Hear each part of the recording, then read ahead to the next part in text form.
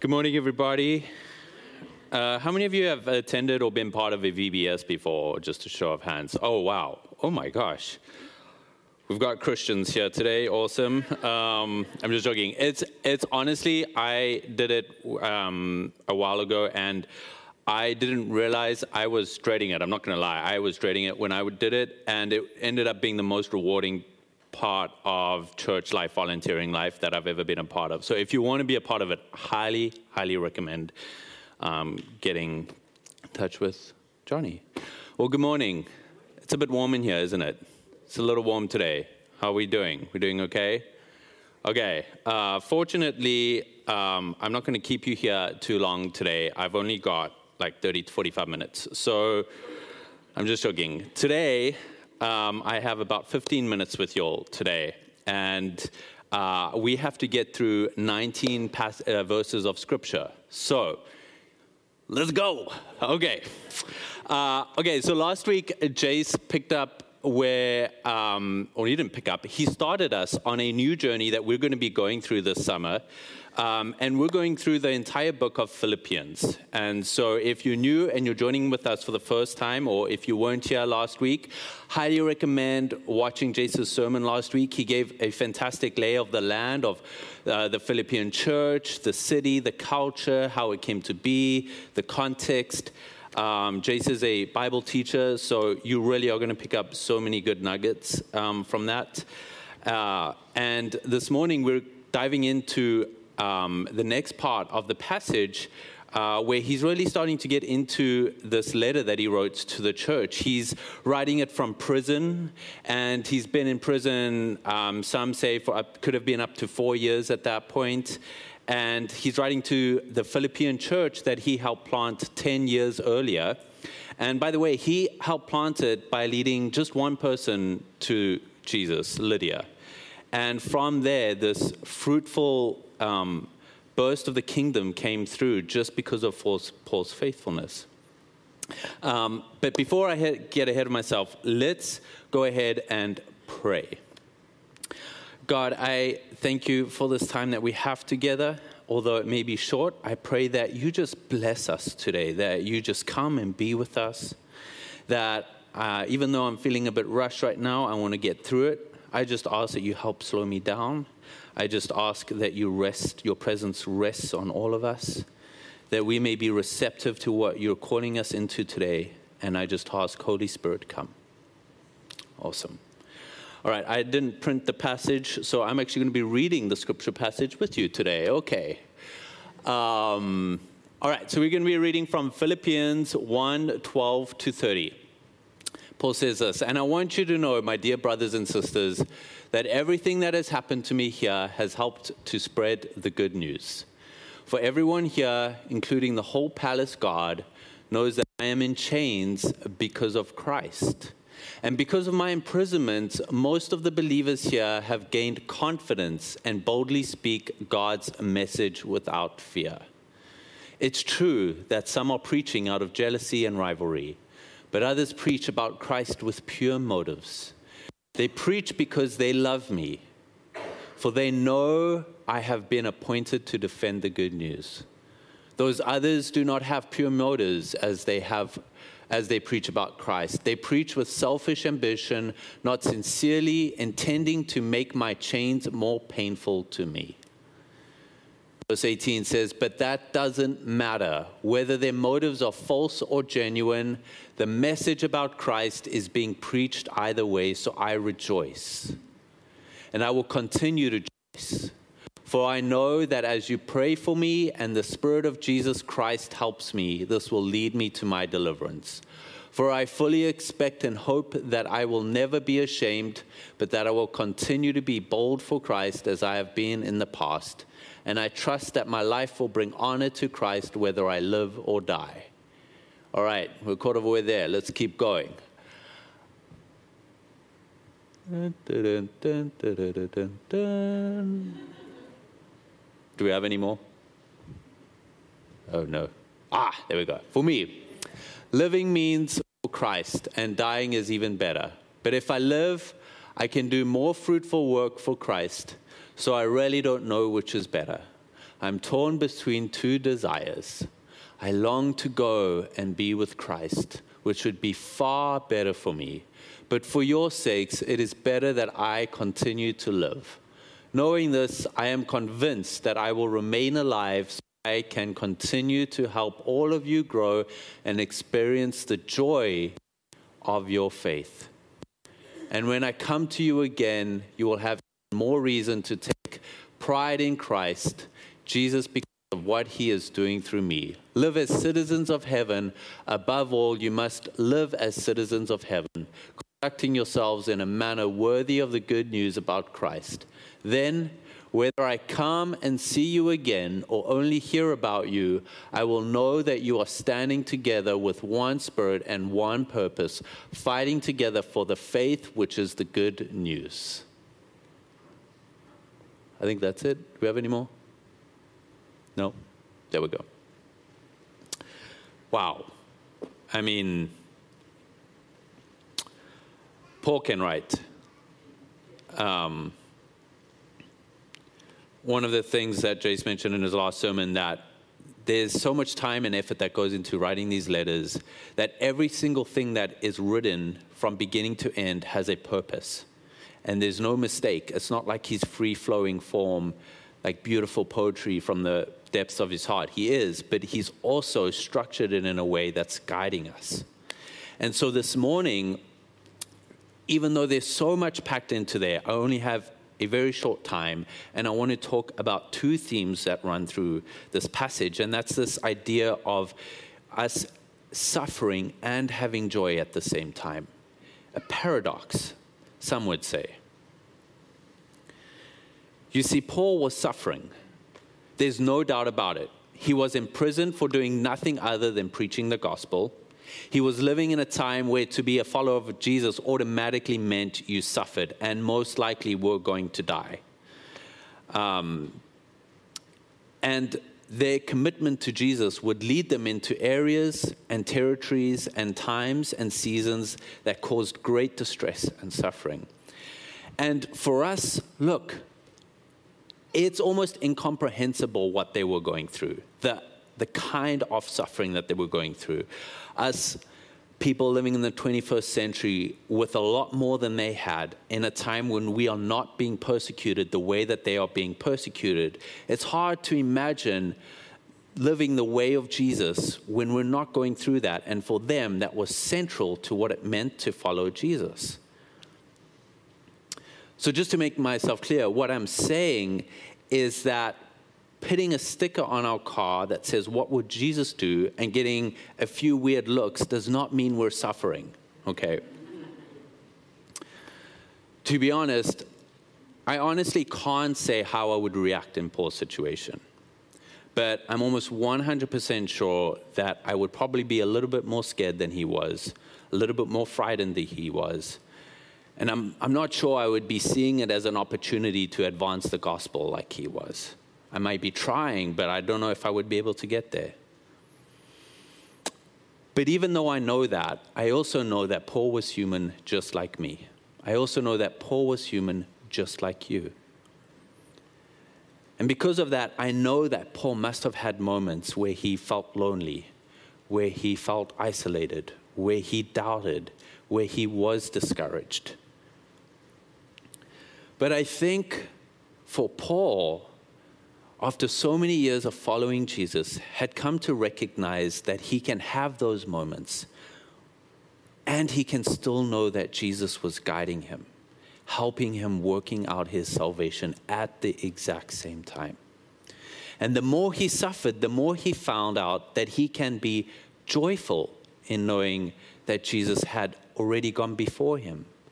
He could be joyful in knowing that Jesus was already at work in those around him. Paul wasn't starting anything. Paul was simply recognizing and following Jesus in what Jesus was doing ahead of him. He began to see that when the world tried to stop him and do everything in its power from sharing the gospel and advancing the gospel, that actually became a place and time when the gospel could flourish, where the kingdom could break through. he started to realize that nothing, and the last thing on the table before Jesus came was death, that not even death could stop him from sharing and advancing the gospel. There was nothing that could prevent him from being a witness to Jesus' kingdom, even in prison. And that's simply because when we attach ourselves to Jesus and his kingdom, we realize that no material possession, no job, no house, no amount of money, no amount of coffee can be compared to and the coffee is a really big one, by the way, can be compared to the joy that comes in something that can never, ever, ever be taken away from us. Nothing can take Jesus away from us. It's almost like a cheat code. I'm cheating a little bit this morning, and I'm going ahead in the passage. So I'm sorry whoever's preaching on this passage, but I'm stealing this for this morning. Paul, a little later on in Philippians 3, says this: I once thought these things were valuable, but now I consider them worthless because of what Christ has done. Yes, everything else is worthless when compared with the infinite value of knowing Christ Jesus my Lord. For his sake, I have discarded everything else, counting it all as garbage, so that I could gain Christ and become one with him. I no longer count on my own righteousness through obeying the law. Rather, I become righteous through faith in Christ. For God's way of making us right with himself depends on faith. I want to know Christ and experience the mighty power that raised him from the dead. I want to suffer with him, sharing in his death, so that one way or another, I will experience the resurrection from the dead. The Spirit was working in and through Paul, through everything he was going through all the emotions he was experiencing. And the Spirit was revealing the gospel of Jesus, showing and pointing him to the way of Jesus, and ultimately the hope we have in being resurrected. That is the hope we have in Jesus. Sometimes, if we're being honest, as disciples or just people, we encounter this notion that a true test of spiritual maturity is how you're able to contain all your emotions, how you're able to keep everything at bay and pretend like nothing gets to you. This is not what Paul is going through. Paul is not ignoring his emotions, and he's not trying to contain them. Something else that we might be doing is we might think that suffering means being unhappy, right? There's this false sense of spiritual pride that we can sometimes get in saying, oh, I'm suffering and I'm unhappy. That means I must be doing everything right, right? Wrong. Okay, just joking. That was intense. Okay. It's okay to have positive feelings, and it's okay to have feelings that are uncomfortable. It's okay to have feelings that we want, and it's okay to have feelings that we sometimes don't want. Our problem isn't the intensity of our desire to experience joy. In my opinion, I think sometimes it's our inability to truly understand what joy is and actually to experience it. C.S. Lewis says this: if there lurks in most modern minds the notion that to desire our own good and earnestly to hope for the enjoyment of it is a bad thing, I submit that this notion is no part of the Christian faith. Indeed, if we consider the unblushing promises of reward and the staggering nature of the rewards promised in the Gospels, it would seem that our Lord finds our desires not too strong but too weak, maybe. We are half-hearted creatures, fooling about with drink and sex and ambition when infinite joy is offered us. Like an ignorant child who wants to go on making mud pies in a slum because he cannot imagine what is meant by the offer of a holiday at the sea. We are far too easily pleased. In other words, as human beings, we sometimes settle for the table scraps when God is offering us a banquet. Sometimes, and I'm not trying to promote prosperity gospel, hear me now, but sometimes we can think and act as if there's only a little bit available to us.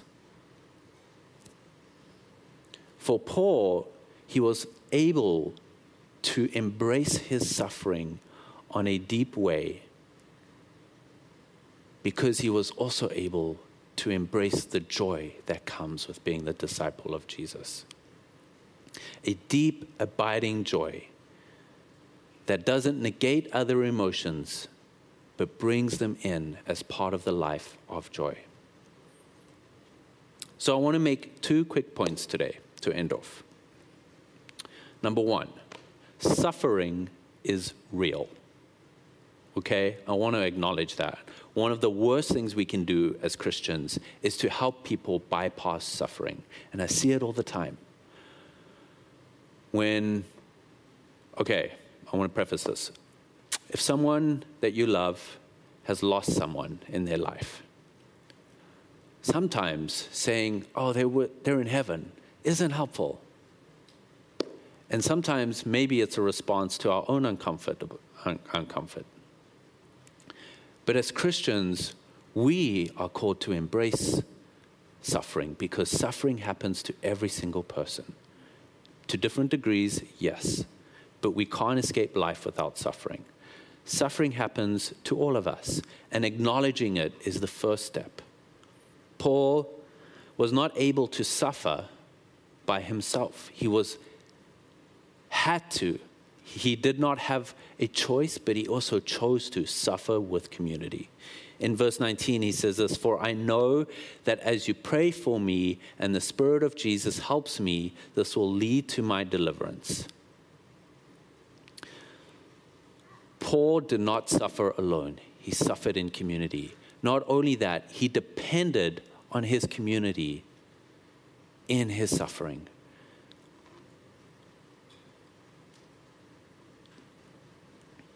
Some of the people that I trust the most are some of the people that I know have suffered the most. And I don't think that's a coincidence. Attempting to avoid our suffering is a form of suffering. We're all going to suffer. If you're not suffering now, one day you will suffer. Here's what I will say. And this is simply a theme that I've heard many times, especially from Christians that have gone before me, that have been through a lot in life. The theme is how and in and through their suffering, they have grown closer to Jesus and they have understood Jesus' suffering in a deeper and much more clearer way.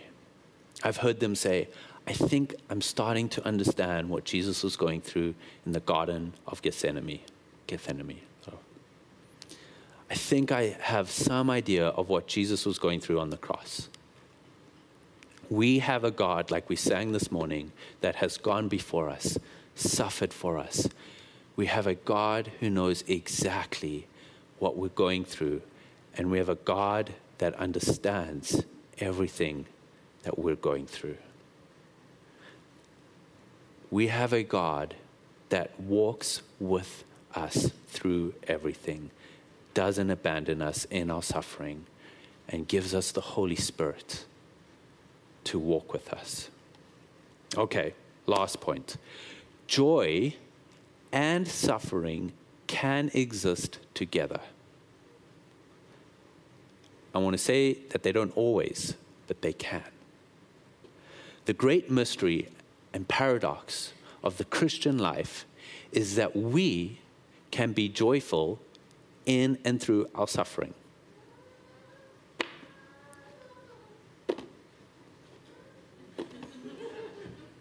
It's in the Bible.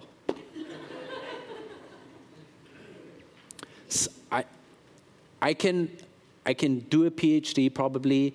There's been thousands of PhDs written about this topic. And I can't tell you this morning the exact reason how this happens, but it does.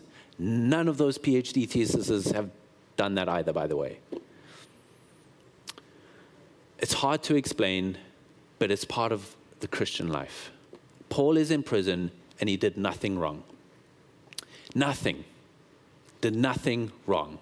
He's not experiencing any type of self-inflicted suffering. He is being persecuted. He's being denied his freedom. Big topic here in America. Ooh. Kept in jail for 4 years without trial. He has suffered, and he has suffered hard. Yet, and he is full of joy.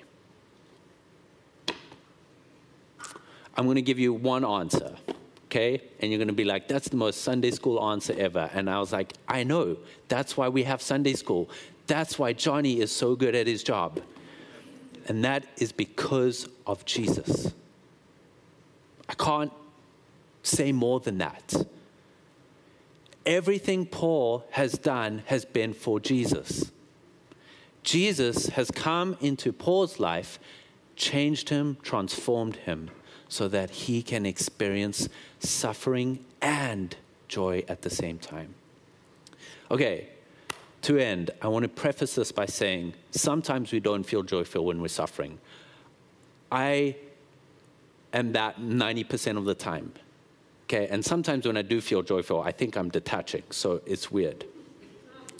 Trust me, as someone who veers towards the depressive personality type, okay, and I fully embraced the emo lifestyle in high school, and I still do. I just don't have long hair anymore. I have pictures. If you want to see pictures, you can come up afterwards and ask me to see them. I had a red fringe, black hair, straightened. It was amazing. Amazing. And as someone whose job is to literally sit with people who are suffering and most of the time not experiencing joy, trust me, I get it. Sometimes it's really hard to find the joy in the suffering. But what I want to encourage us with this morning is that our goal is not joy. We don't find joy in joy. Our goal is Jesus. Cling to Jesus, friends. Cling to him with everything that you've got. He understands everything that you're going through. There's nothing you're going through that Jesus does not understand. The only possible way to find joy in suffering for God is through Jesus and the power of the Holy Spirit. This is the end game. Jesus is the end game for us. Jesus and his mission to advance the gospel. All right, why don't you stand with me this morning?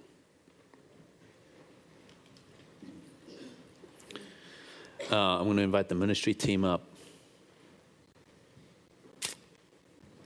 I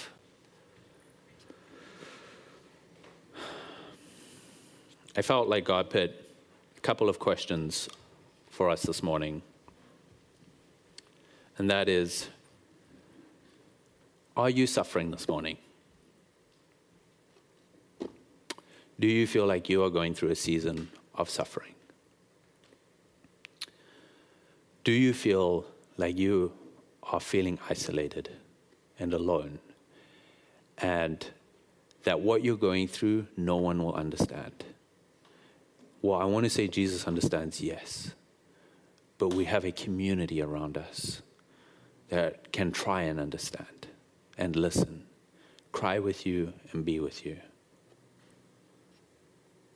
And the last question is, I just had a sense that there might be some in here that might be feeling overlooked and forgotten. I think sometimes in our culture today, we can be maybe a little bit too hesitant not to get involved in people's businesses because we don't want to offend them, we don't want to overstep, and that's a great attitude to have. But sometimes, as a result, people can feel forgotten we can feel left out. We cannot feel seen. So I just felt like God just put on my heart this morning that if that's you this morning, we have amazing people that can pray with you. Turn to someone next to you and be like, I need prayer.